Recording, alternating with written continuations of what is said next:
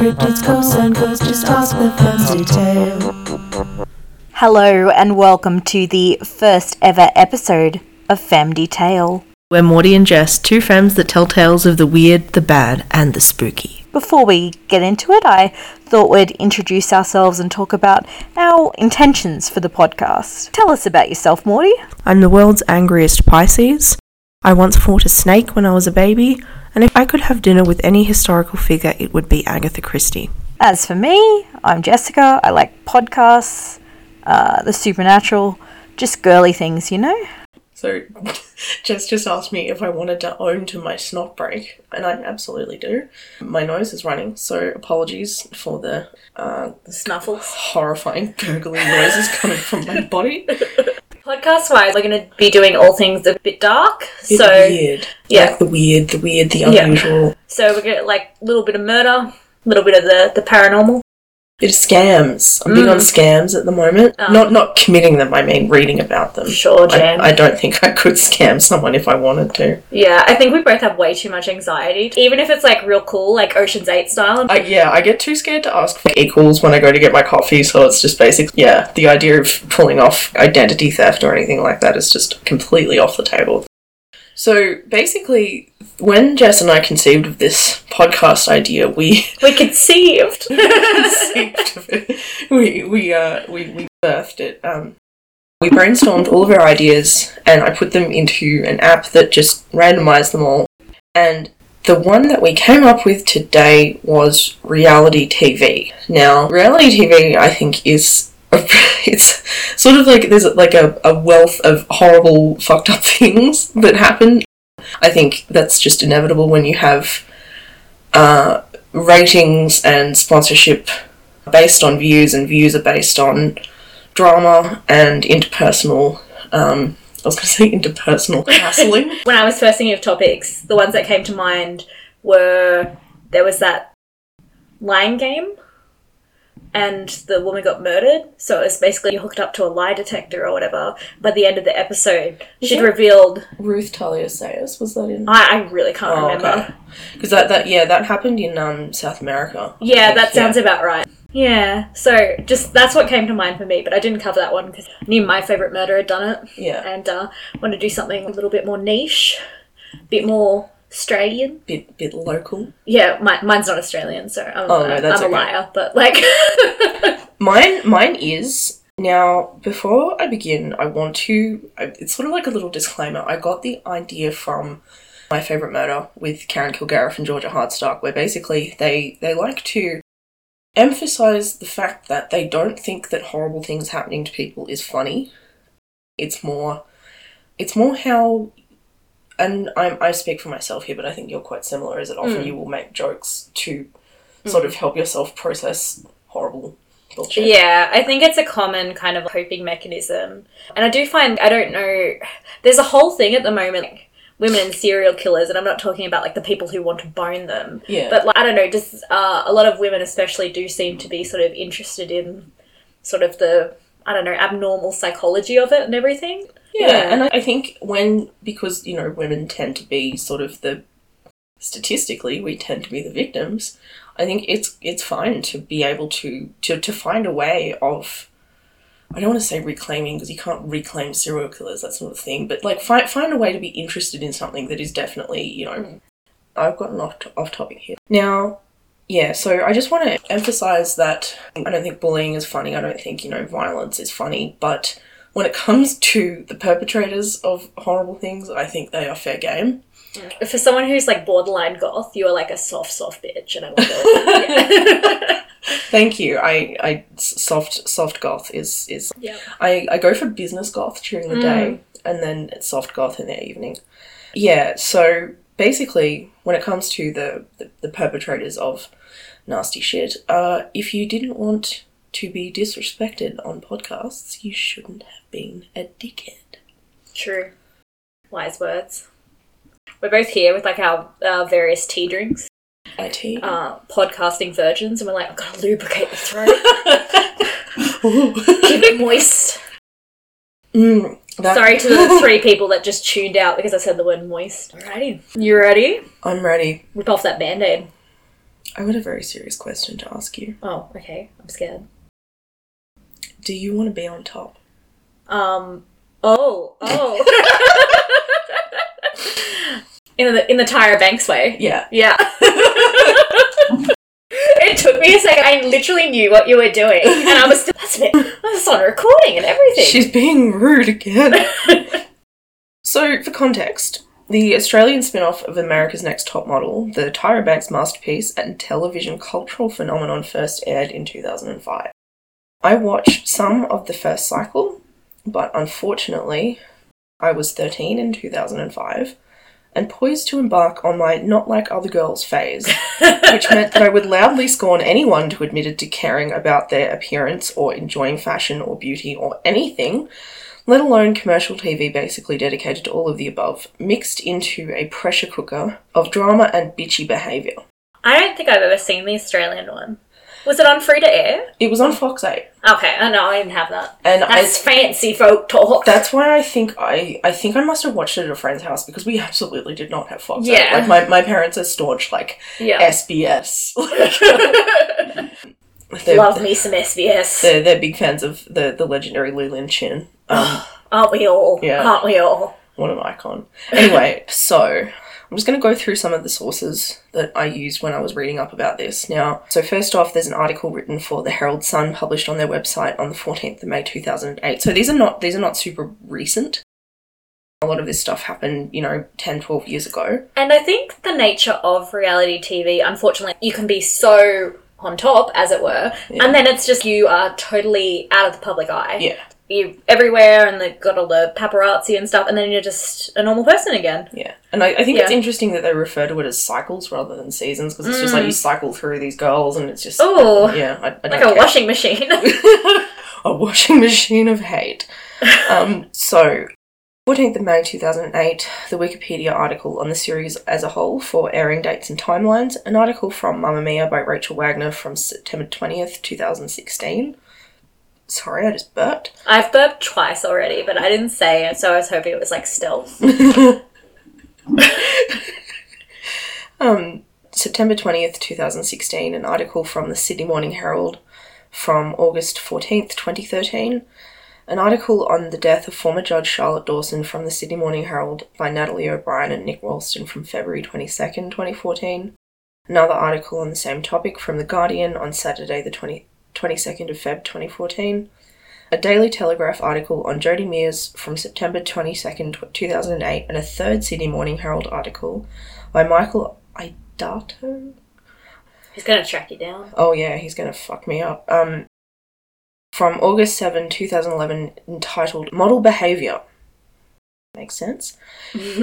Now, I'm about to say something a little bit controversial, but some of the above publications aren't really known for their stellar journalism, but... I use Wikipedia, no judgment. Wikipedia is the fountain of knowledge, and I regularly donate my $3 when the little thing comes up. You are a better man than me.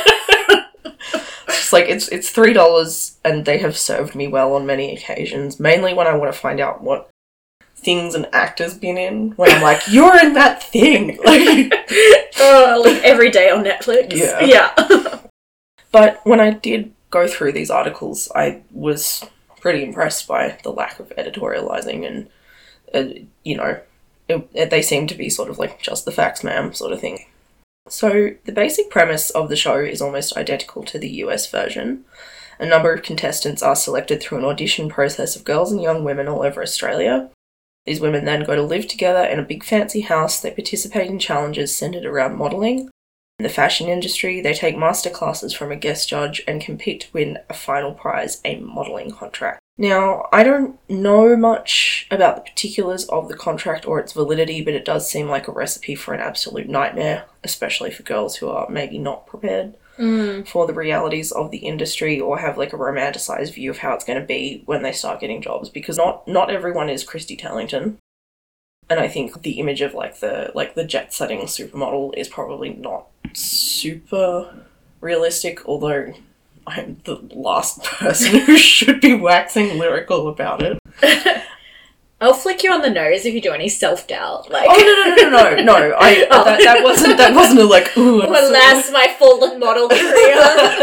It was more. I want to acknowledge my ignorance on this matter. Yeah. Right. Yeah. You haven't worked as a model and things like that. I have not. I am 5'4" and change. Like I'm 5'2".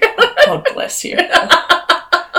You're a little wonton. Oh, bless. Yeah, I've got friends that are models. Yeah. Yeah. How tall are they? Said, I don't know. Taller than me. Tall. Yeah, we'll just go tall. Okay. Yeah. Oh, like, after this next episode, I'll confirm my friends be tall. Yes. Yeah. It's not hard to be taller than us, though.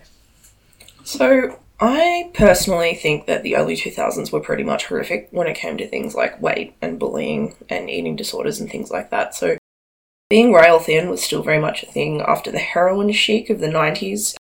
If you're easily disturbed by images, don't Google that, because basically there were like fashion shoots where, you know, the model was made to look like they had died as a result of heroin abuse, and it was just unbelievably awful. They've sort of done shoots like that on America's Next Top Model. Yeah. Like, not in those exact words, but like... I think there was... I remember... Same...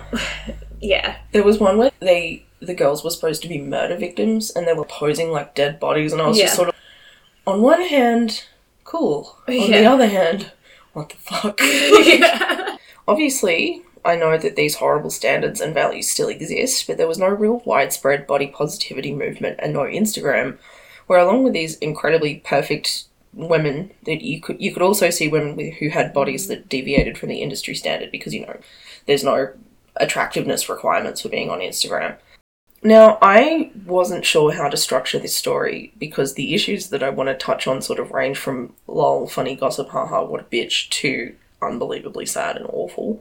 So I'm going to just work through some examples of how fucked this show was and try not to give the impression that any of the tabloid drama is comparable to the actual real-life consequences of it. Now, first off, one of the original judges was Jodie Mears, a former glamour model and ex-wife of James Packer, the casino mogul, and one of the wealthiest men in Australia. His net worth is approximately $4,682,288,000 Australian dollars, or 3.2 billion USD. I could have just said 3.2 billion USD, but because we're Australians and we're very patriotic, I decided to, you know, check that. Yeah. Because exchange rates are important. And assuming we get viewers, I imagine all three of them will be Australian? Yeah. Yeah. It's like our mums. So I know this. Sorry, my ear. What's earring just fell off? It's the spoopy ghosts. Oh, You're not even talking about a ghosty topic, and they were like, nah. Okay, you can just stay there because you can't be trusted. It may not seem super relevant, but these are the sort of people that we're talking about. So Sarah Murdoch, one of the judges on later cycles, was married to Lachlan, the son of Rupert Murdoch, one of the richest men in the world, and he was so wealthy that he had to be legally stopped from having a monopoly on media outlets, which is some 1984 shit. Ah, nice. Yeah. So Jodie copped a lot of criticism for not being animated enough on the show. Now, I've watched some of the footage, and yes, she does seem stiff, but it's more like, you know, stage fright as opposed to like actual Right, because like had she done, I don't know, like TV work? I think she was in commercials in like ads in the early 90s. But that's playing someone else, not yourself. Yeah. Very good point. So I mean, people compartmentalize all the time. And I guess in that show, like, as a judge, too, they're asking for your opinions. So you've kind of got to have that delay of, like, what do I think? Yeah. Like, how do I temper this so I don't come across as a huge arsehole, so on and so forth. Yeah, she doesn't do or say anything embarrassing. Like, she just seems really uncomfortable. Now, Jodie ended up quitting the show just 4 hours before the live finale of season 4. Oh, my goodness. Yeah. I gotta, like, you're probably under some real stress, like, 4 hours before, it's, that's home stretch, baby. It's interesting that you said that, because given one of the notes that I've made here is, given the amount of money, reputation, and reportedly her relationship with her manager, which, you know, I think when you work in, like, PR and TV, like, I feel like your relationship with your manager is important. Like, so much was on the line. I don't think you just do that on a whim. No. Like, I think things would have had to have been really bad for her to be like, no, I can't. Like, I Well, can't. do it. I've never watched the show, don't have an impression of this woman, but I guess even if you've worked in an industry like that, it wouldn't be an easy industry. So I imagine she's encountered things before that have been upsetting or not comfortable. Yeah. And she's managed to get to the point in her career where she was good enough to be a judge on this show. So surely she's not just, that difficult. Yeah. Yeah. Yeah, that's really interesting. Yeah, because it's like you don't get to that level being Terrible. or like having the thin skin. Mm. Plus, her swimwear brand Tiger Lily was featured on the show. Oh, okay, I know that one. Yeah. So that's not something that you just realise that I can't talk with my hands. I just gestured like throwing something to the wind. Yeah, that's not something that you take lightly. Now, Yeah, because she had a partnership for her own business, yeah. so in the 90s, Jodie was a glamour model, which I always thought was sort of a very genteel way of saying very softcore, like nudie Judies. I was wondering what phrase you were going to do, and that's fantastic. Because I didn't want to say porn because it's not porn. It's just nudies. Like, I've never... Is that like an actual thing, nudie Judies? I've never heard that phrase. Or is that a Maudism? I heard it on Orange is the New Black. Oh, okay. Where in the first episode where Piper's going to jail and she's with the CO who's making her undress. And the CEO's like, do you have any nudie Judies? And Piper just says, no nudie Judies. So it's, like, where things are like, they're a bit rude, but they're not like... Yeah. Yeah. Oh, that was a good gesture, see, because it had noise. It had sound, Yeah. That's the sound of a porn, okay? Lingerie and swimwear modelling, although to be quite honest, I don't know enough about the industry to... Other than that, it is distinct from fashion modelling, which is more about the clothes than the, like, voluptuousness. Again, I'm doing it again. Miming large breasts. Oh, how about I be your translator for your gestures? That's a good idea. Yeah, physical comedy is one of my favourite things, but it probably isn't appropriate in this context. You can give it your darndest. Story of my life. So, yeah, sexiness of the body. One result of this was that she was criticised for not being a good choice for a judge, which seems a bit like bullshit. And, yeah, I don't know, like, the audience is different and the vibe is different, but I feel like it's still sort of fairly an intense industry regardless. Now, I don't know how relevant this is, but after Jodie quit, she went and joined Scientology. Oh, look. Which leads me to my next question. How much of an arsehole do you have to be to someone to make them think that Scientology is a better option? Now, I checked, okay? Scientology, you can't sue me, okay? So, yeah. Eat that. Sorry, continue. That's okay. I was just... it was pretty much... Scientology. Yeah, delicious. Continue. Okay. I'm playing with fire here. They're going to track us down. Us and all two of our viewers. To know where the third one went. They left. You wake up in the middle of the night and Tom Cruise is just standing over you with his weird, like, middle tooth. Are we taller than Tom Cruise? I think no. I think he's 5'5". Oh, okay. Yeah, he's little, but he's not, like... I didn't think I'd be taller than him, but I could dream. Yeah. Yeah. Taller, put it on your CV. Taller than Tom Cruise in heels. Pardon me. So You got the black lung part. I got the black lung part. You better not have the Ronas. No, I don't have the Rona. It's because I was smooching a cat. I just heard the smoke, and I'm like, you've been smoking? You're an asthmatic. It's fine. Yeah, okay. No, I'm super allergic to cats, and I somehow now have a cat. He adopted us. The one chooses the wizard, Harry. Yeah. We both sound like emphysemic weasels. Like, because we're both doing the same, like, I think it's like a nervous wheeze, like, but he's very cute. He's a ginger. He's a good boy. He's a ginger. He's built like a barrel with a really tiny, cute head. Aww. If for like... I mean, same. So if people are bullying the judges, it figures that the teenage contestants were horrendous to each other too, right? Now, I wasn't a bully in high school. I think I probably wanted to be one if I could have been, but the problem was that nobody really gave a shit what I thought. Sorry. I'm just laughing at your suffering. No, so, but like, God. it's good. It builds character. So if I had, said something rude, the reaction would have been like, like, okay, like, why are you here? Why are you talking? Also, at the time, I thought I was really witty and, like, pierce people with my erudite observations. So it was just basically the teenage girl version of the guy in the fedora, like, chopping a Bible with a samurai sword. Basically, like, intelligence is my weapon. You have to do battle. Like, I am euphoric on atheism or whatever it is. Like Reddit/atheism. Mm-hmm. Yeah. Yeah. Oh, not good. Very unfortunate. Now, before I say this, I want to emphasise that these are by and large teenagers, children.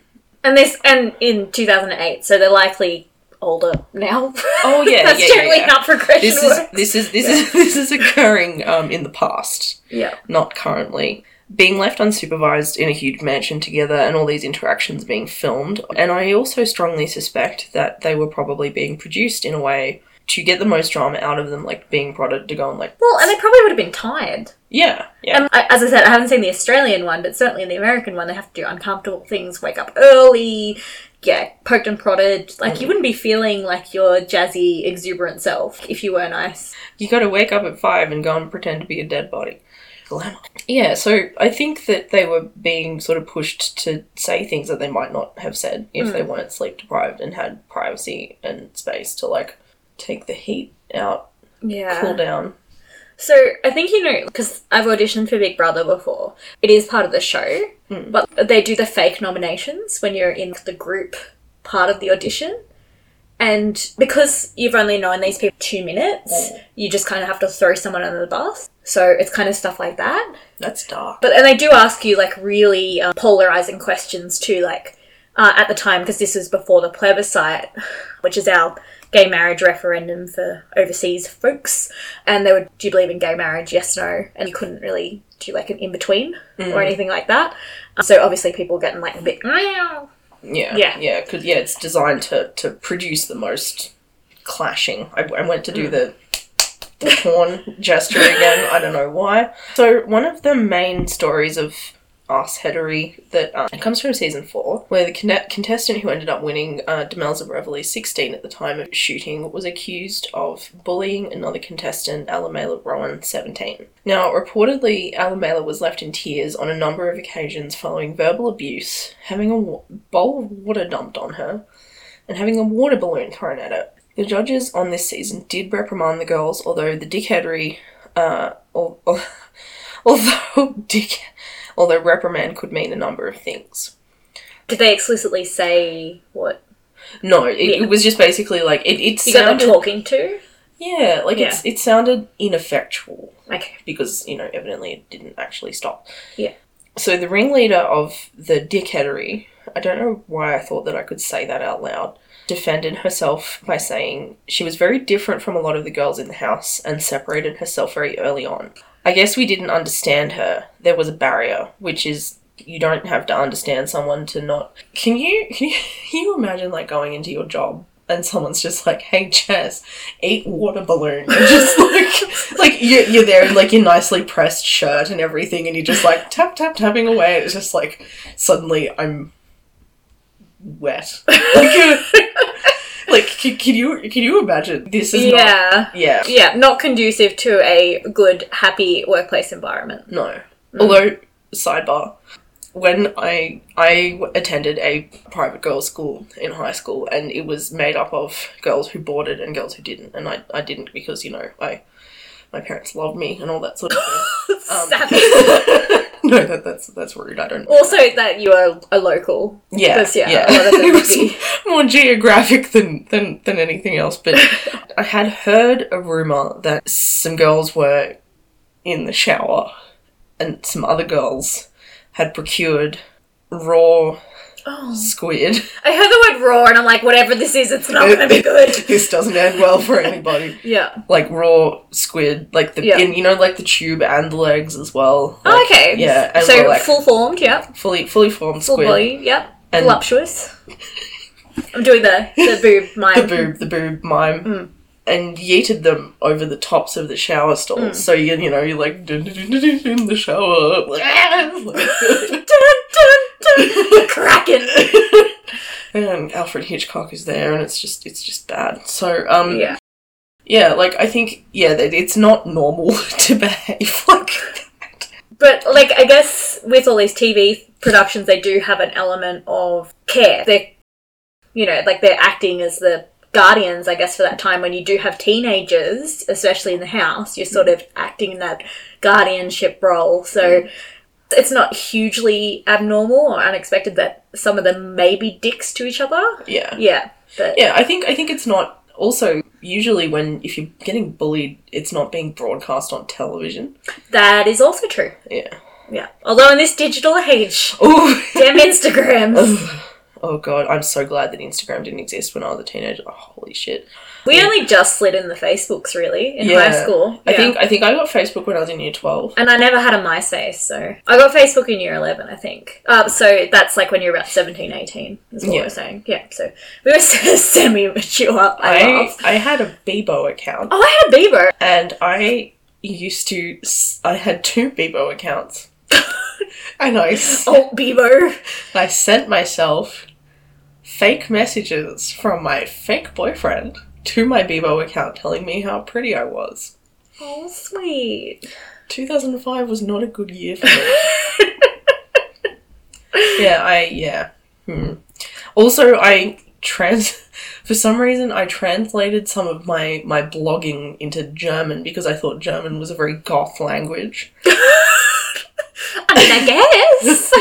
And I had, when you go onto the page and you can hear music playing, I had Rammstein. You had something auto-playing, yes. Rammstein. Was it Du Hassmisch? It was Rosenrot, which know I'm it. definitely pronouncing wrong, but it was Okay. a cool song. I still listen to that song, actually. It fucking slaps. Continue. Sorry. No, it's good. little sidebar there. I love me some side banter. Like, it's definitely another disclaimer that we're not going to be a super serious, informative podcast. It's definitely one with asides and banter. So if you're not into the banters, go listen to the ABC radio. Get some SBS up in you. Yeah.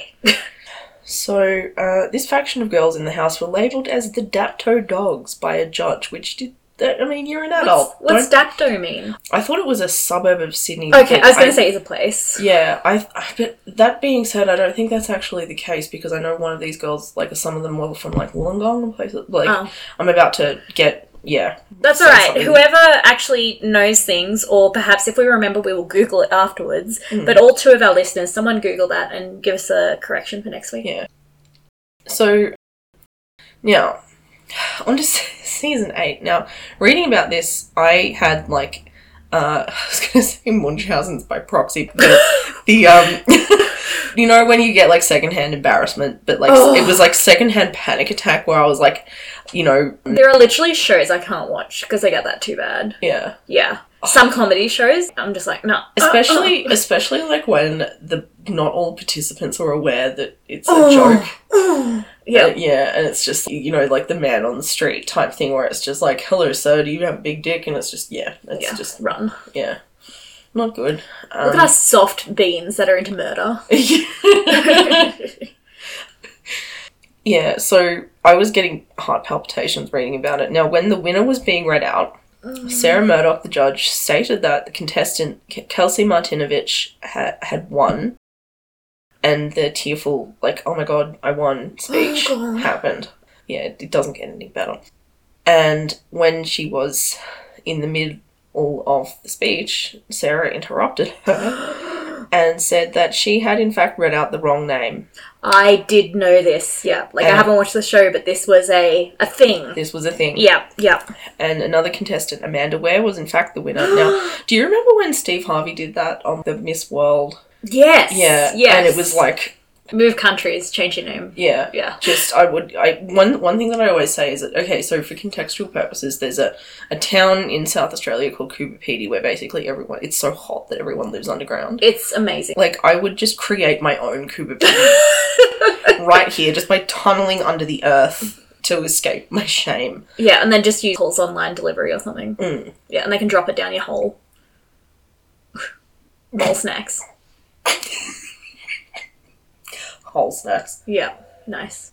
Now, Sarah said that she had been given the wrong name through her, like, live feed earpiece. What? Which I actually believe. Like, I mean, you're a professional. She knew what she was doing. You don't just fuck that up. Yeah, unless they told her the runner-up first. Yeah. Because you know how they do that thing, and they're like, and the runner-up is, which means, Maud is the next top model. They do it that way. Like, they tend to say the second place, so maybe there could have been a miscommunication. If we're going to give them the benefit of the doubt, 100% I believe she heard that name. Yeah.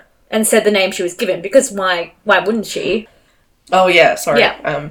If any Lozenger companies want to sponsor us, hit us Yeah. up. It's winter in Australia, by the way, so... It's winter, and we also live in a very, like, everyone has a wood fire, Yeah, even in, like, the middle of summer, so... So we live in a mountain town, and it's like a bowl, yeah. but the bowl, like, because of the wood smoke, and actually, even though we're country folk, we have really bad pollution because of the wood fire. To the point where the local council was, hey, we can't, like, people are getting really sick because it's just, like, walking through, you know...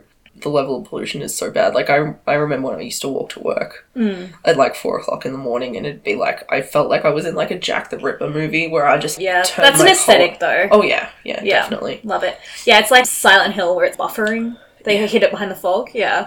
Pyramid Head comes out the side. I'm almost certain that I've seen Pyramid Head in town. Fair enough. Yeah. I wouldn't be surprised. So, another drama of note, and in the margins I've just written, damn, is an incident where one contestant choked another on camera, and the footage was used to advertise the upcoming episode. Ooh. So, at this point, there's no plausible deniability that they're being produced for drama, for views. Like, you can't be like, oh, it was just a misunderstanding. Like, It was a choke. yeah. Now, I saved a still from the footage, but then I left it on my computer at home. It's not super clear what's going on. Okay. So, when I first sort of looked at it, I was like, ha ha ha, like, who hasn't wanted to choke a bitch? Yeah. I mean, we've all sort of, if you've ever worked in, like, the service industry, or... I've definitely thought about it. You get me, babe. Now, I'm just going to put my notes down for a second because I need to mime something. Is that okay? Yep, okay. So basically what happened is that... Ooh, are you going to choke me? I'm going to pretend to choke you. Okay. My hands are really cold, so I'm not going to actually touch you. So basically what happened is that the girls, they had like a painting challenge, which when I read that, I was like, how does a painting challenge... Bob Ross. Yeah, like, how does that descend into, like, I'm going to fuck you up? It's, you know, something that you do, like, you know, they do it like people who've experienced trauma. Paint your feelings, express yourself, and, you know, I personally like to do ink drawings. Now, what actually happened was these girls are, like, decked out in Breaking Bad, like, Tyvek suits. Okay, yeah. So, and after the actual challenge was over, one of them started lobbing paint at another girl, and she was, no, stop. Like, this isn't fun. Yeah. I'm not enjoying I don't want it. to be lobbed, yep. And reportedly what she did, because this girl wouldn't stop, is that she sort of lunged at her and was like, I'm gonna fucking strangle you! Yeah, okay, so we've got the strangle hands. The strangling hands. Yeah. But not unnecessarily on the neck. Yeah. I think that the hands were on the neck. But maybe no pressure? There was no, there was no carotid mangling going on. Yeah. So, and it then cuts to footage of the girl that was choked, and she's very... Right, so it's kind of like distressed. scene missing. Yeah, like, you wonder what... So there probably is footage of it, so they may have cut it to look more dramatic, or they may have cut it to avoid liability. Yeah, it's like... Wait, we've been... 50-50. Teenage Fight Club. Now, this was probably foolish of me putting the really horrible series. You can't not talk about this show and not talk about it. So I'm just going to get into it. Now, on 22nd of February 2014, former judge Charlotte Dawson committed suicide in her Woolloomooloo home. She had been the target of hateful online bullying, a lot of it relating to her choices as a judge on the show. The Daily Telegraph accused her of being a hypocrite by participating in the anti-cyberbullying campaign Community Brave, as she had been known to be very harsh and critical of contestants on Top Model. But as a judge, I guess. So also, it's kind of TV. contextual a little bit, yeah. Now, Peter Ford from Melbourne's 3AW radio program commented that the problem of Charlotte taking on this cause, her act is about abusing people and putting them down, so it becomes a bit murky as to why she has become a champion of this particular cause. Now, she's playing a role. Yeah, it's really hard to... Yeah, I don't know ethically where I stand on that, because obviously when you watch some of these shows, some of the judges are really mean. Like Simon Cowell. Like, some people get notorious and known for it. Yeah. But I think it's part of, like, the whole good cop, bad cop Yeah. thing. Like, they have to have... It might have even been a contractual thing without knowing anything about it. And that compartmentalization that we were talking about before, it might not be anything like she... was as a person. Yeah. Yeah, exactly. Yeah, it's not... That's rough, yeah. It's called reality TV, but I don't think that... Big inverted commas there. Yeah. Now, I'm going to go back to some stuff that I remember from when this happened, is that I saw a news article shared on Facebook, and I had that real same reaction of, well, you know, it's hard to have empathy for someone who is has, you know, suffered terribly as a result of bullying when they come across as such a bully on TV. And that was sort of my knee-jerk reaction. And then one of my friends commented that, you know, I really don't want to hear about how Charlotte wasn't very a nice person. That doesn't equate to deserving what happened to her. Which I completely agree with that. And I guess even with the newspaper people, like, saying that, criticising her before her death, I guess with them, some of that might have been a bit venomous too, but I guess I don't really hold them responsible. Contributing factors, yes, but it's a very unfortunate tragedy, and there are elements that were in place. It's just fucked all around. Yeah. Like there's That's no a good way to say it. you can't, it's hard to have a sort of this is what I believe stance on something that's that awful. But so with that incredibly depressing note, I would like to conclude this presentation. Thank you for your time and your attention. And remember to smize and be fierce. And now a word from our sponsors. So, Jess, we run a dark and spooky podcast, but life isn't all darkness and spookiness. No, there's things like puppies, kittens, And babies. we don't have kids ourselves, but my favourite place to shop for my friends' kidlets is the Rainbow Room. The Rainbow Room is a baby and children's store with a variety of clothing, handmade toys and giftware, available online or at the storefront in regional New South Wales in a little town called Guyra. Visit the Rainbow Room by Facebook /therainbowroom.shop/ or in person at 91 Bradley Street, Guyra, New South Wales. If you don't have a baby, perhaps you can also buy it for your cryptid. Mothman needs to look decent in his threads too. Oh, little baby Mothman. Moth baby. He ain't no man. One day he will be a man. Aww. I think I should do a content warning for mine. Mine also features a suicide, but I do feel like the vibe of it's a bit more like spooky interesting rather than, you know, completely depressing. Yeah. So, Maud, why do you like ghosts? That is such a good question. But you ask. I'm not 100% certain that I believe in ghosts. I believe in the great unknown. What about you? So I'm the same as you. Like, I like to think myself as a skeptic, but I think it's super cool. The way that for reference, when I refer to Luke, that's my fiancé, he's a tall, handsome, bearded man.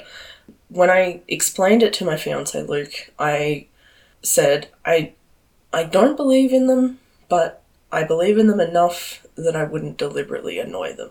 So I wouldn't, let's get out the Ouija board and disrespect the spirits. I've told you I've used a Ouija board, haven't I? I think you have, but Yeah. I probably was just like, get behind me. Okay, so topic number 2. This is generally going to be how we do it. So Morty will present one, I'll present one, and we'll, you know, banter as we go. And there'll be some banter. Yeah. So, without giving too much away, because you didn't know what topic I was going to do, because we decided we wouldn't tell each other after I already knew what yours was. Have you ever heard of the BBC ghost hunting special Ghost Watch? It's not the one. It's not the Without one giving too much. that's run by the main presenter is a lady with red hair. No. Oh, No. okay, then no. I only heard about it maybe like this year or last year, and I was so blown away because it was so fascinating. But before we get into the juicy marrow that is the content, better start with some credits. So the first article I used was Ghostwatch, the Halloween hoax that changed the language of television by Kate Mossman. I also used the unbelievable true story of Ghostwatch, the greatest horror hoax in TV history by Callum Marsh. And lastly, but not leastly, because leastly is totally a word, I use now. I use Ghostwatch, the BBC spoof that duped a nation by Rebecca Woods, which was a BBC News one, and that was probably one of the most recent ones, 2017. So Ghostwatch is actually a bit sort of on the border of our topic this week's because it's plot twist. Not actually a reality TV show, but it was presented as if it was one, if you're following me. So it was definitely scripted, and even if it wasn't strictly a reality TV show, its legacy, which we'll definitely get stuck into later, is well placed in reality, and it kind of blew me away. The whole thing, from the program itself to the aftermath, it's all nuts. So Ghostwatch was originally conceived by a writer named Stephen Volk as a 6-part drama in which a fictional paranormal investigator and a TV reporter teamed up to look at poltergeist activity in a North London housing estate.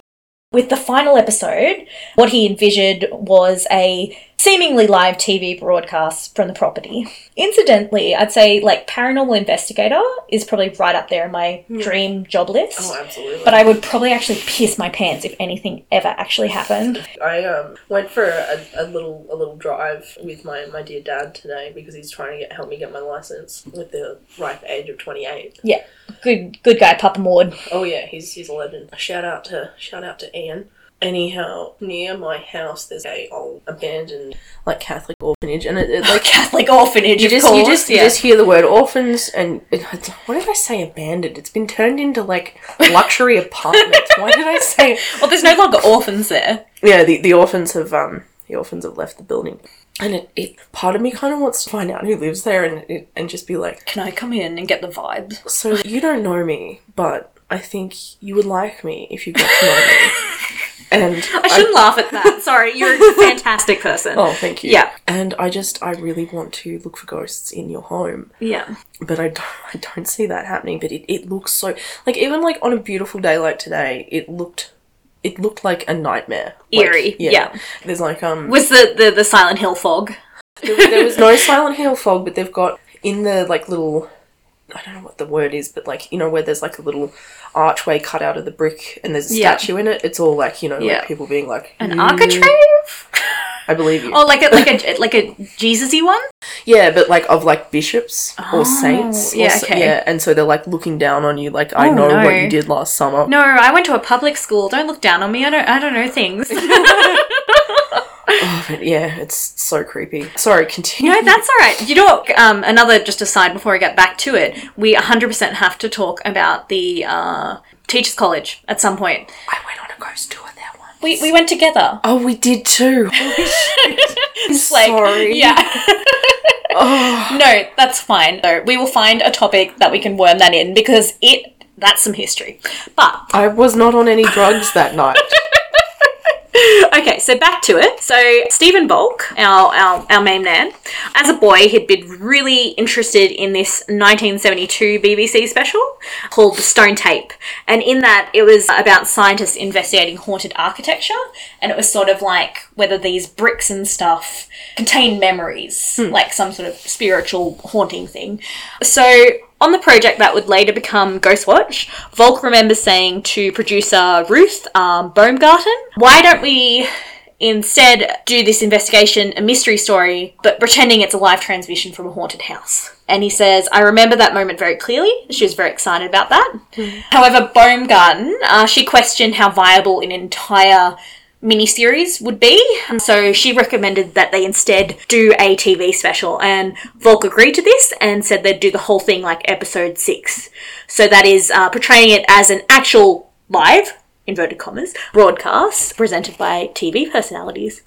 In my notes here, I have a picture of him. So just so you get a vibe. Oh, He looks like a nice man. he hey? looks like a dad. Can I interject something? Yeah, So sure. The thing about the fake journalism. Yes. So have you ever seen the movie The Tunnel? Is that Australian? Yeah. Yes. Yeah. Yeah, so it's basically the premise is a disgraced journalist is trying to get a career back by investigating the abandoned railway tunnels underneath Sydney. Always a good idea. Yeah, ghouly business ensues. But this is where it gets upsetting, is that I remember I had a really, really bad flu to the point where I was just like, if I get more sick than this, I'm, gonna have to... Hospitalised. Yeah. Or like priest, I don't know, like the last rites. Something. Yeah, okay. Get the guys from the statues at the orphanage. Yeah. Yeah, somebody. They'll do it in a pinch.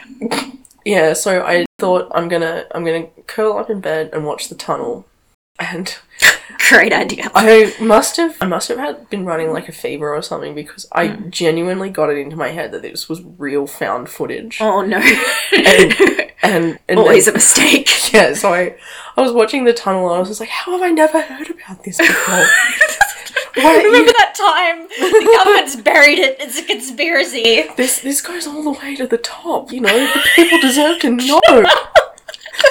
And then I sort of went from watching the movie to dreaming about the movie, and then I woke up and I was just like, what the fuck? You had an experience. Yeah, so found footage is always, it's always fun. Yeah, exactly. And this is a little bit different to found footage, because it was just sort of presented as a live broadcast. So they're like, we're coming from the house.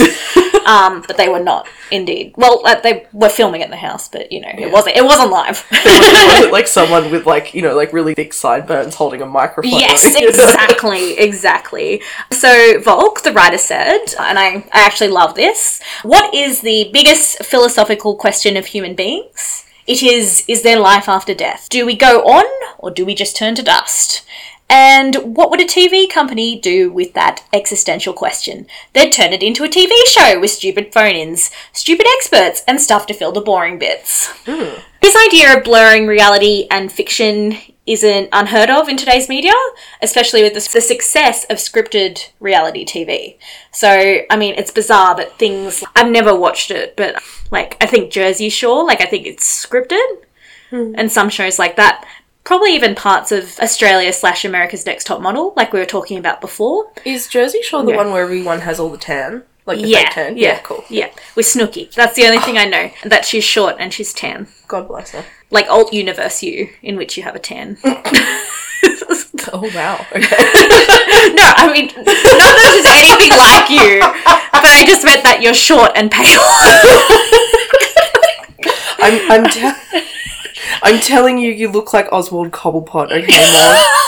I'm telling you to your face. Ooh.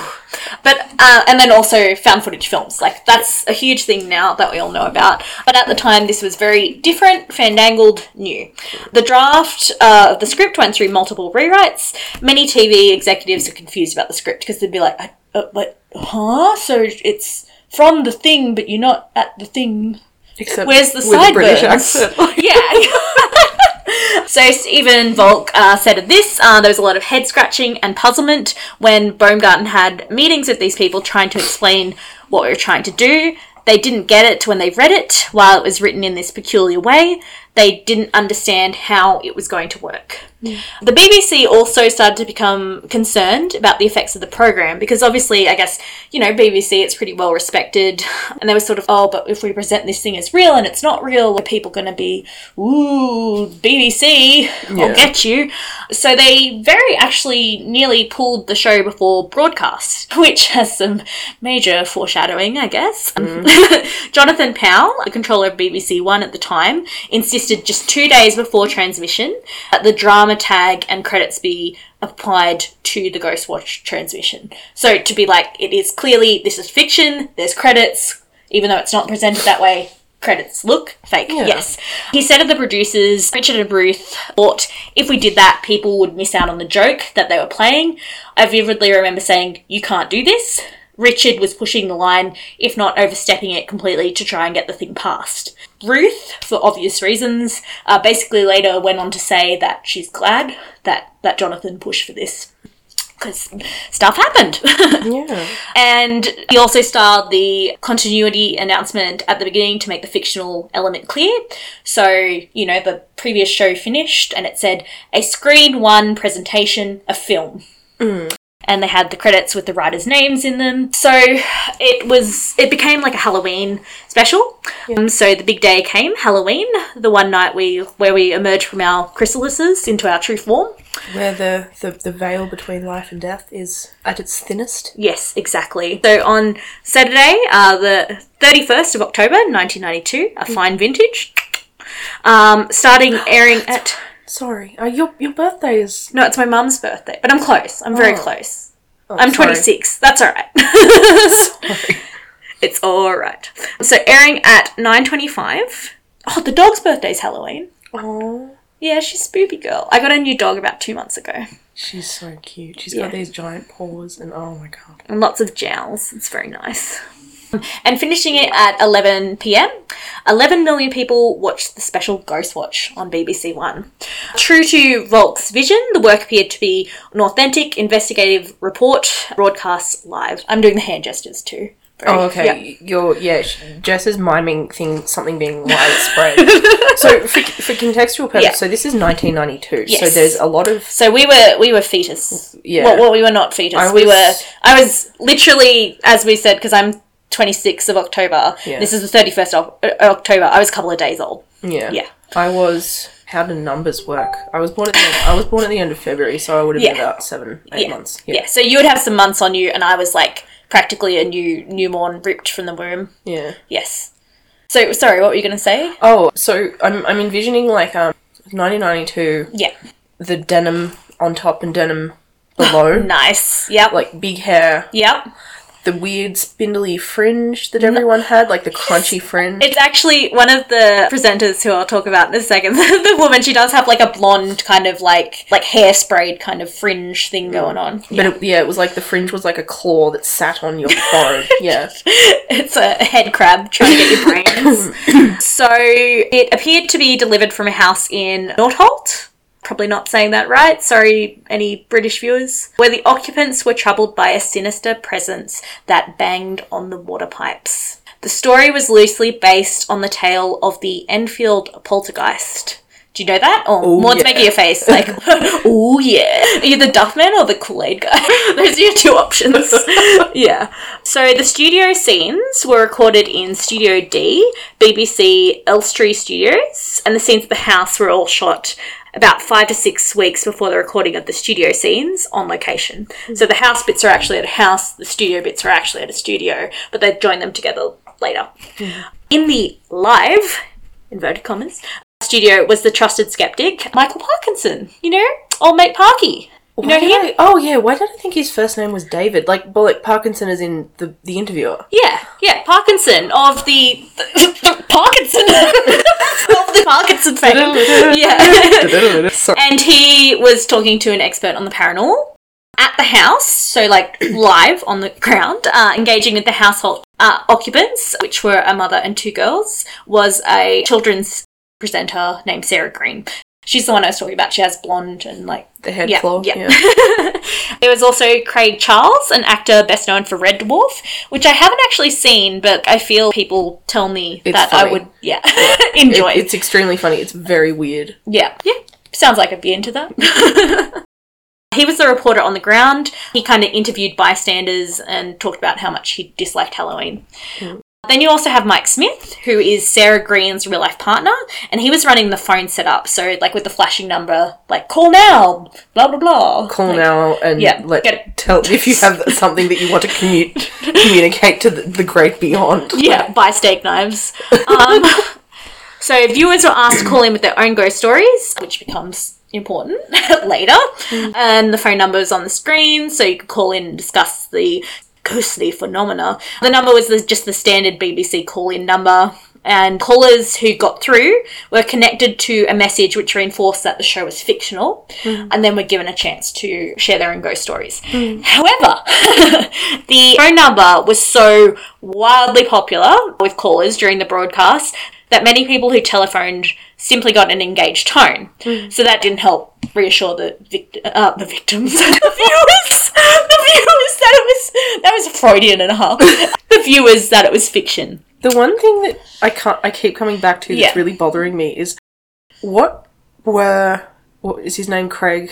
Who's Craig? The Red Dwarf guy. Oh, yeah. He's like, I like how I read the thing and I'm like, I think it is Craig. Let me go back. Yes, Craig. Charles, yeah. Was he, like, politically opposed to Halloween? Like, was I'm just like, why, did he just not... Our sacred holiday. Yeah. Well, I mean, he was playing a fictional character of himself. I don't know if he actually dislikes Halloween.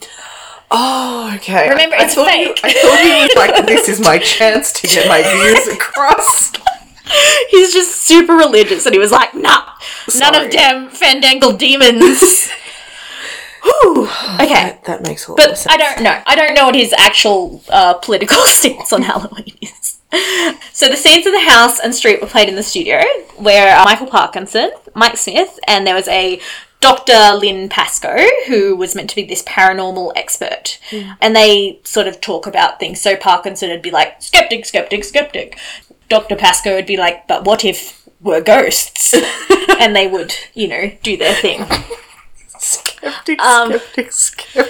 That's exactly how he speaks. Oh, goodness me. So it certainly added to the believability of this live broadcast, having these well-known TV personalities, especially like Parkinson's normally pretty straight-edged, pretty to the point, and a children's TV presenter in the mix. So the set and filming methods included our beloved shaky handheld camera, so it sort of had that documentary feel. I know you like your ghost hunting shows. Oh, I do. Yeah. What's your favourite?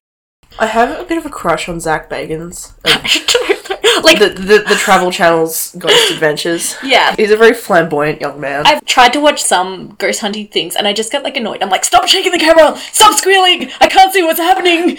To be quite honest, none of these shows are compelling scientifically. It's more that, no! they always, it's surprising. Yeah. They give, because I'm a big fan of, I didn't say history, that's a very broad brush, but, everything that ever existed. They give, the ghost's background story. Oh, that's nice. It's like, this is why the ghost is mad, and you're like, yeah, fair enough, I'd be mad too. If I was hanged from yon tree, yeah. I'd be upset. Yeah, fair enough. So, at the time, a lot of the techniques they used in this show weren't staples like they are in ghost hunting shows. So even though I haven't watched a whole heap of ghost hunting shows, all this stuff that they listed, I'm like, oh yeah, that's not new to me. So some of it was genuine state-of-the-art technology and some was just simulated, i.e. fake, to give the idea that the investigation was real. The house was allegedly equipped with motion detectors, temperature sensors and cameras. The show references temperature changes being linked to ghosts and claimed to be monitoring the temperature in each room of the house to check for ghosts and temperature changes, etc. So one of the major features was a thermographic camera, which, although it did not pick up any ghosts in the main part of the broadcast at the houses, it was very useful when all the lights failed at the end of the show. Bum, bum, bum. So it kind of starts pretty sedately. So in the first half of the show, the reporters do not appear to be taking the whole thing seriously. Like Craig Charles, Red Dwarf Man that I forgot the name of, he hides in the pantry, he bangs things, he jumps out the pantry wearing a rubber mask. So, he hates Halloween, he's not into it, he's like, It's like, what's going to be really scary? I'm going to jump out at people wearing a rubber mask. Yeah. I just, I know you're describing a monster mask, but all I can think of is the Gimp mask from Pulp Fiction, with the because I'm just in Corona zone. It's not mask, like a medical mask, and I'm like, all right, great. Ahead of your time, mate. disease. Yeah, pestilence. So gradually through footage and interviews with the neighbours and the family living there, the reporters and crew discovered the existence of a malevolent ghost who's nicknamed Pipes. The origin of this being resident children in the house had always asked their mothers about the noises they heard, and she'd be like, oh, it's just the pipes. Oh. That's pipes. pretty cute. Yeah, it's a very mum thing to say. Yeah.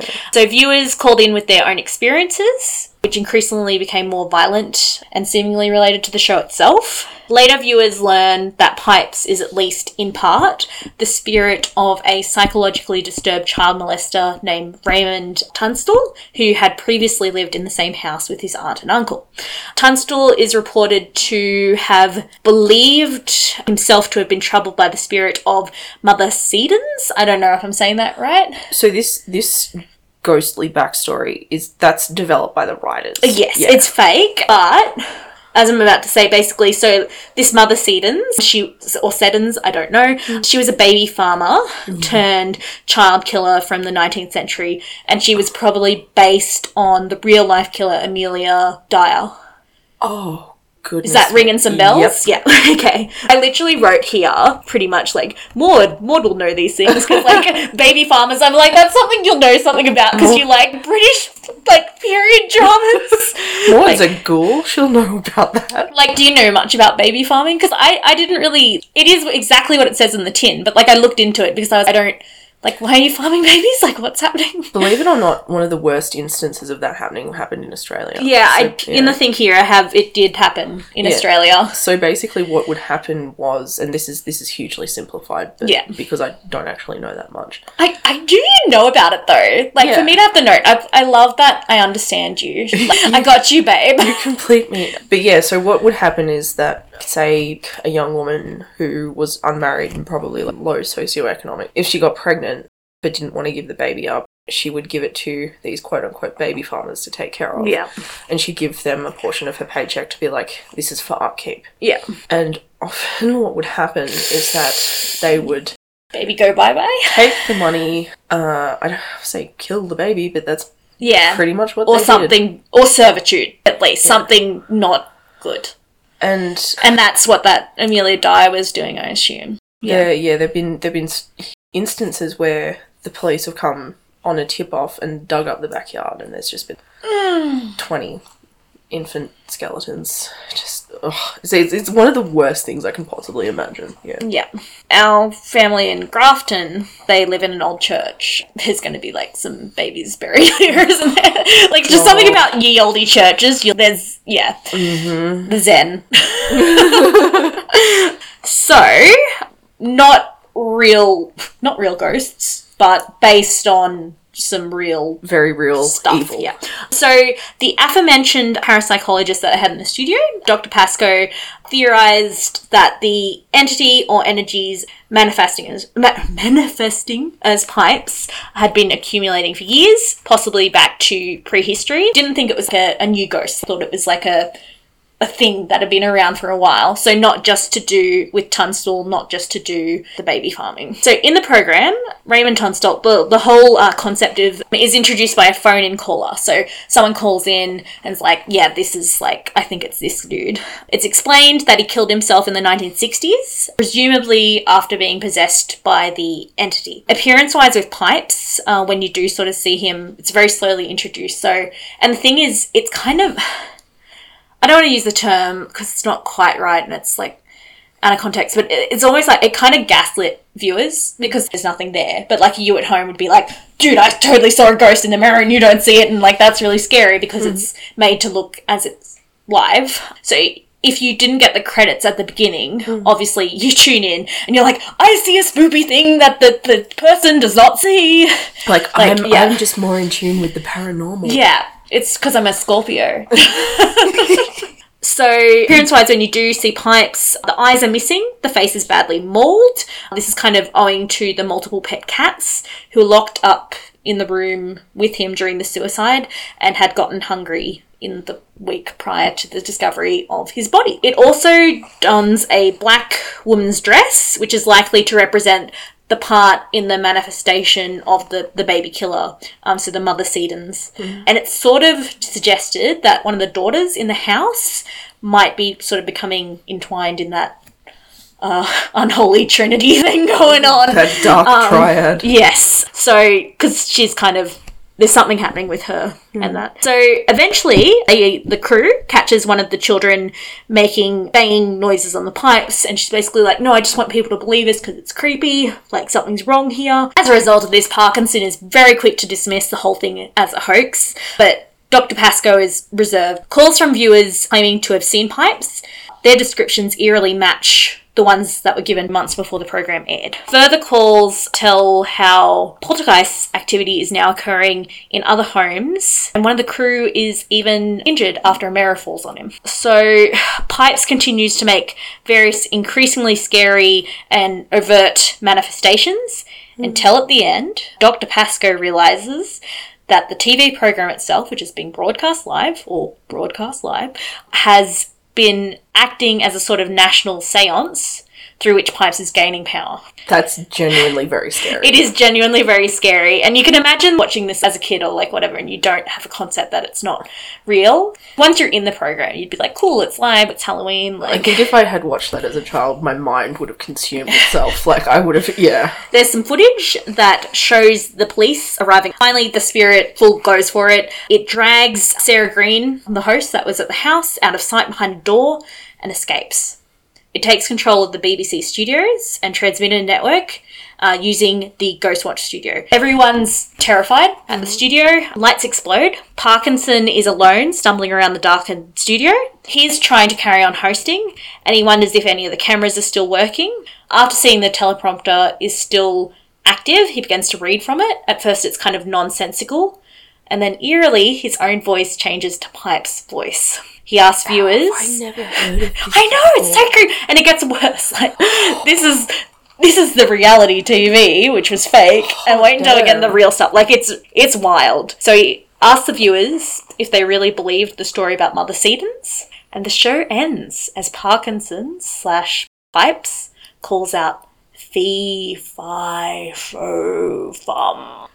That's the premiere of Ghostwatch.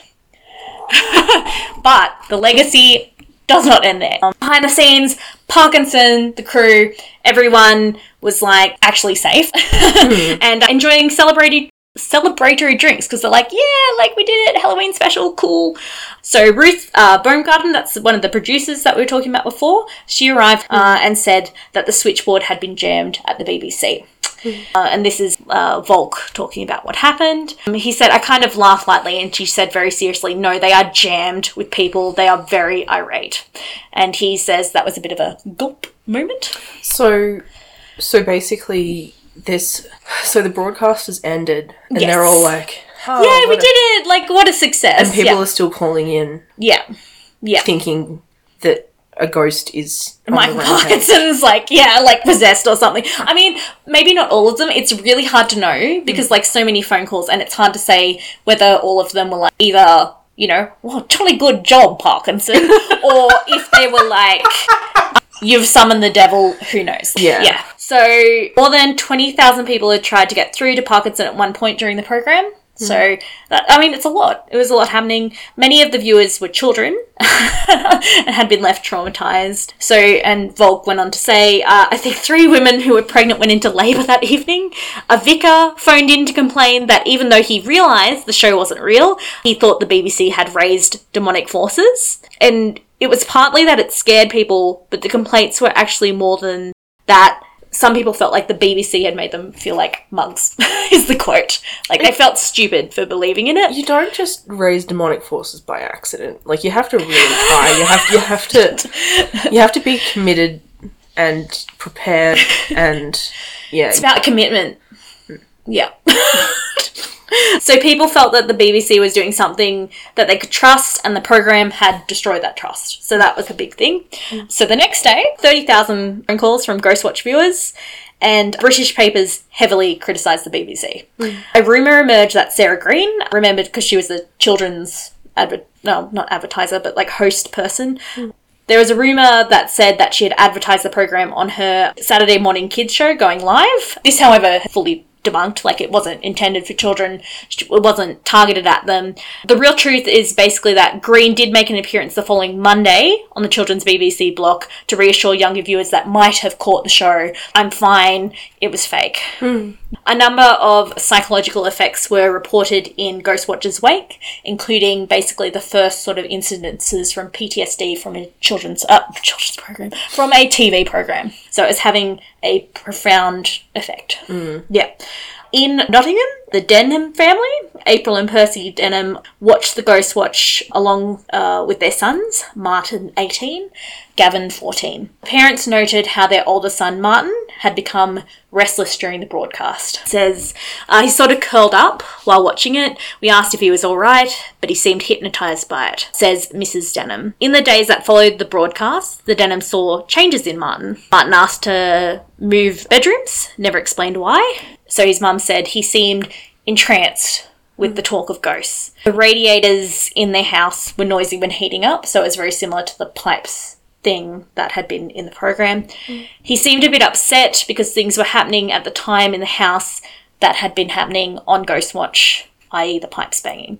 His stepfather adds. So sadly, just 5 days after the broadcast, Martin took his own life. Heavy. You can imagine being the producers and like maybe they're on the high about the program, and this would be so unintentional, so not conceived. He left a note to his mother, which read, "If there is ghosts, I will now be one, and I will always be with you as one." The Denhams learned of Martin's death from police. They were both at work. Jesus. So Mr. Denham says, "I started swearing. When I heard about the contents of the note, I knew it was the program." This is... I don't know. Like, does it go into whether Martin had mental health problems? So there's some stuff here. He did have a developmental thing. He was 18, but he did not have the mental age of an 18-year-old. So he shouldn't have been watching it. Possibly. It's not something necessarily that I guess we would ever blame the parents Oh, for. God, or no. Like, it just... put onto it them. wasn't- And you wouldn't have known, I guess, necessarily that this would have such a profound effect. No. Yeah. No, I Yeah. by no means... No, I know, yeah. So producer Ruth Baumgarten that we were talking about before, and she was pregnant when they were filming the program and stuff, so is a mother herself, would have, just probably had maybe a newborn when it went to air. So she said it was the worst hours of her life. She thought that she'd been responsible for potentially frightening a child to death or a person to death. Jesus. I cannot imagine what that would be like. Yeah. It's reported that the coroner's report mentioned nothing about the program. So Stephen Volk, the creator, he said, "But it wouldn't, would it? If you could turn back the clock, you would." Like, I think, and I believe that. Like, I mean... it's so hard because it's such an unpredictable thing that did happen. There was a complaint from the Denhams, as well as 34 others, and the High Court granted the Denhams permission for a judicial review, which required the BSC, which is the Broadcasting Standards Commission, to hear their complaint. So there was the investigation that concluded that the corporation, which would be the BBC, had a duty to do more than simply hint at the deception it was practicing on the audience. It added there had been a deliberate attempt to cultivate a sense of menace. They ruled that the program was excessively distressing and graphic, such as the scratches on the children, references to mutilated animals, and also that it had aired too soon after 9 p.m, which is the watershed. They further stated that the presence in the program of presenters familiar with children's program took some parents off guard in deciding whether it was okay for the children to watch. Yeah, because you know, like if you sort of saw one of the Wiggles. Yeah, I was going to say Monica Tripago. Remember her from... She was an angel, but yeah. Babe, I think she was like my first crush. Yeah. Like, she's like hindsight. Like, little baby gay before you know you're a baby gay. Yeah. Yeah. Or like, who else is it? Like, Noni Hazelhurst. Like, if I saw Noni Hazelhurst on something, I'd be like, sure, Maud Jr., you can... Cat is fit to watch this. Yeah, like, and I kind of get that, but obviously they weren't thinking about that.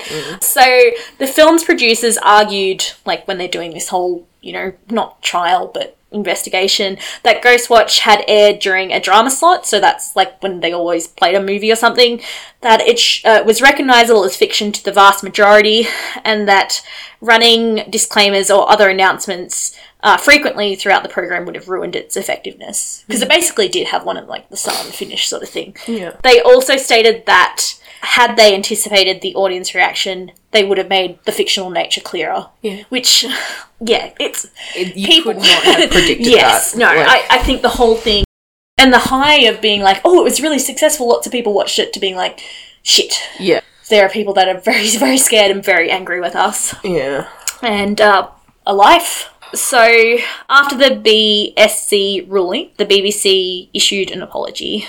So, Martin's stepfather said, there's nothing you can do, I've just let it go now, but it's still there. To this day, the family does not watch BBC programs or anything featuring Michael Parkinson, which I can kind of understand. Yeah. Like, every time you'd see Parkinson, you'd probably be reminded of what happened. Yeah. It's still one big mystery, and he isn't here, so I'm not able to ask him. Mrs. Denham says Martin was happy, he never had any problems, he had got a girlfriend and job, and had everything to live for. Even though he was a slow learner, he had done well for himself. He had everything going for him, and it changed just like that.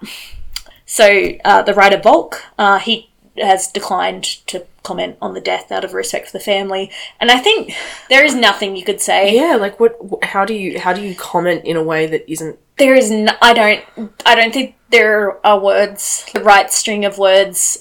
And I guess if he fully like accepted fault or anything, I don't know, I think it would mess you up as well. So, inquiry was made by the BBC, by the then managing director Will Wyatt, and a report was commissioned. Executives were looking for someone to blame, like a scapegoat sort of thing. Parkinson said that their reaction showed the BBC at its corporate worst. The show's producers are Ruth Baumgarten and Richard Broke appeared on BBC's One's consumer watchdog show Bite Back to basically defend themselves and sort of apologise, like a bit of both. After Ghostwatch, Baumgarten received hate mail for saying that things like 200 years earlier she would have been burned as a witch. As I said before, she was 6 months pregnant when they made the show. She told the presenter, like, you know, she'd gone out to buy, like, the mumsiest, most harmless outfit. It's sort of, I guess, like a side note, doesn't matter too much, but Richard Broke is also a wheelchair user. So they sent out the mum and the guy in the wheelchair to be like, defend us. It's like, Yeah, it's like, thanks, BBC. It's harder to throw brickbats at these people. Which I think would have been pretty deliberate. Yeah. Like, I mean... So Baumgarten doesn't work in TV anymore. She's a criminal lawyer now. Good for her, I guess. Pretty cool. Yeah, it's pretty good. Smart cookie. On Bite Back, parents, adults, people in general, voiced their outrage. One father, he full on believed that it was real and basically put it down to Parkinson being a well-known fatherly figure.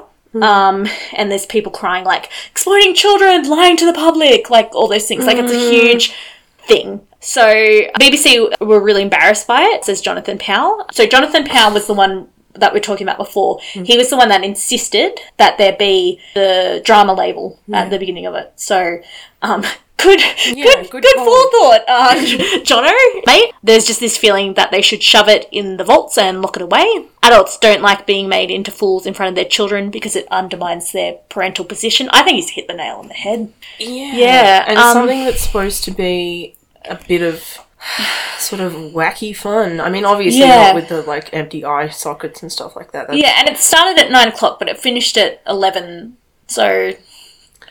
I mean, I know what I was like when I was a kid. I used to watch, like, Law & Order SVU and there's, like, 10, which I probably shouldn't have been doing.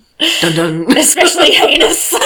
I guess you can't predict, too. I'm sure everyone's the same. So things that scared me as a child, like, they're not necessarily, like, predictable. Yeah. So, like, Independence Day. I had nightmares about the aliens in Independence Day. And it's really not, watching it now, like, it's really not that spooky. But, like, I can terrified me. Like, absolutely terrified me. But then, you know, like, there was other stuff I was watching that wasn't so terrifying. Yeah. Trying to think, because I was not, I think probably because my parents were like, we know what you're like. you are not watching this thing because we'll have to deal with your shenanigans at midnight. Because my best friend when I was a child, she had an older brother and an older sister who were a bit sort of, God love them, their family was a bit fast and loose, and so my friend ended up watching some things that were probably not age appropriate. I remember Names redacted. names redacted. No, Yeah. but one of the things that I accidentally was exposed to was Jeff Goldblum in The Fly. No, I probably should have phrased that, but it's like I was exposed to Jeff Goldblum at a young age.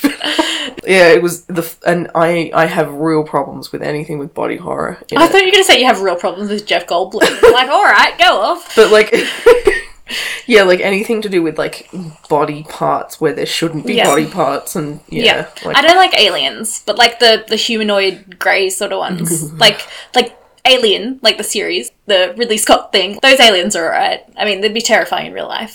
when they're like, But I don't like the humany, like, yeah, like the Yeah. ones from what's it called? The movie with those guys? No, it's an M. Night Shyamalan. oh, a bit, yes. Signs. Science. I was going to say silence, and I'm like, no. Silence.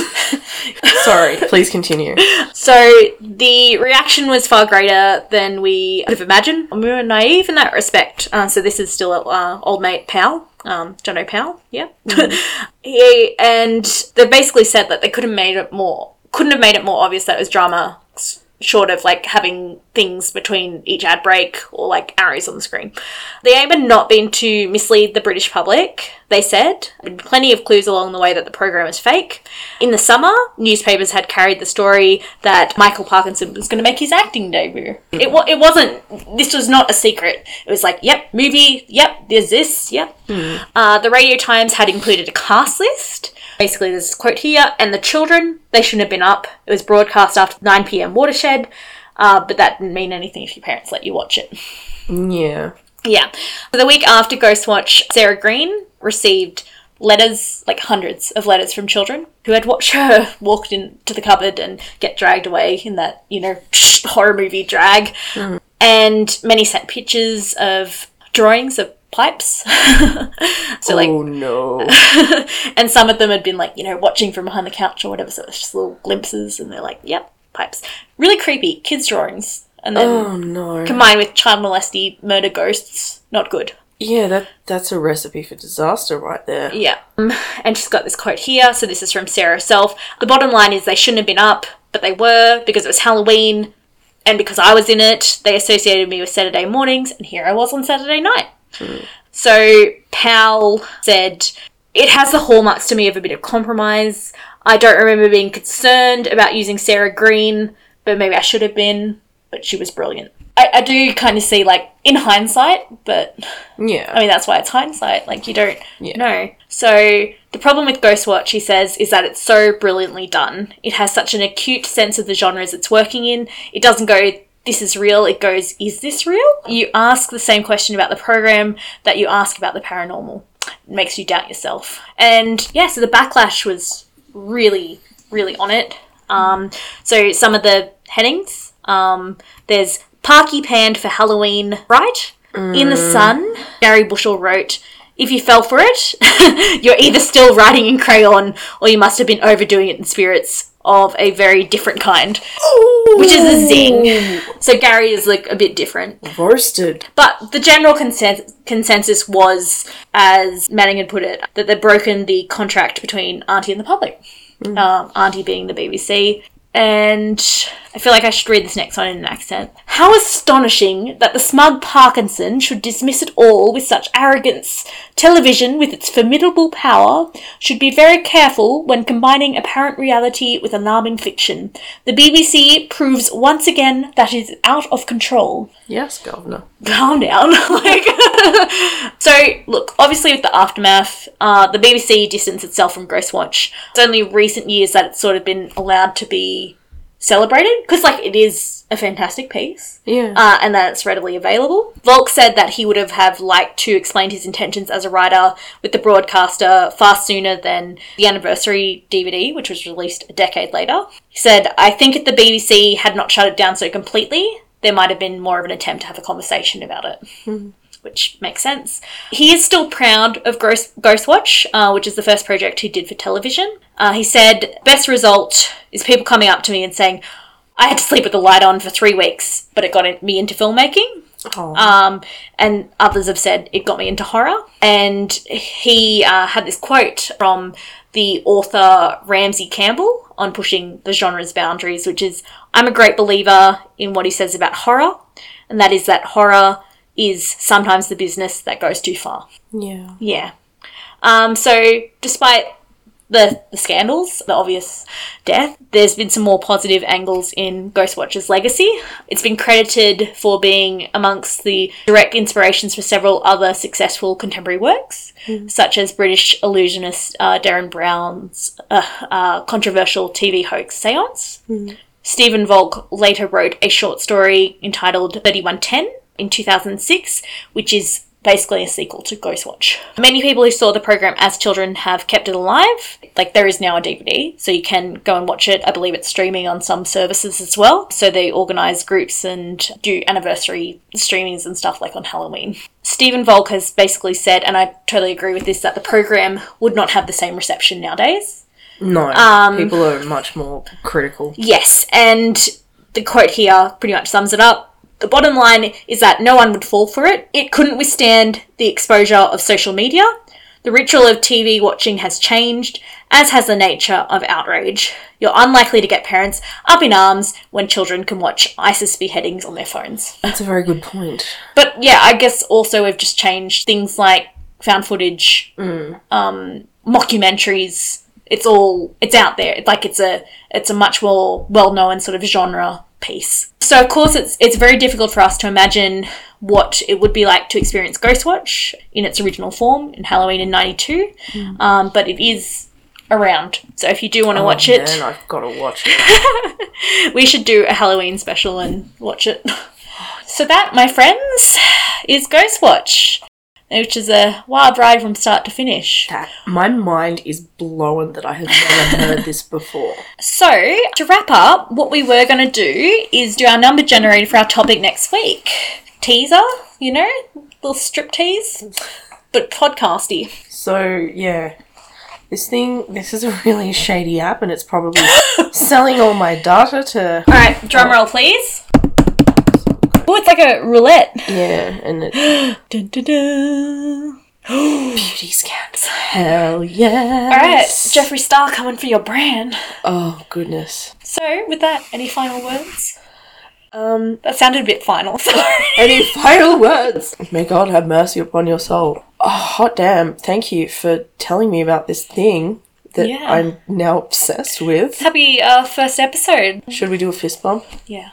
Caption, fist bump. So now we're going to go out for dinner and we'll see you for next week and hopefully many weeks to come. Except we won't see you, but voice. You'll see us in your hearts. Oh, you'll see us in your sleep paralysis dreams. Bye. Au revoir.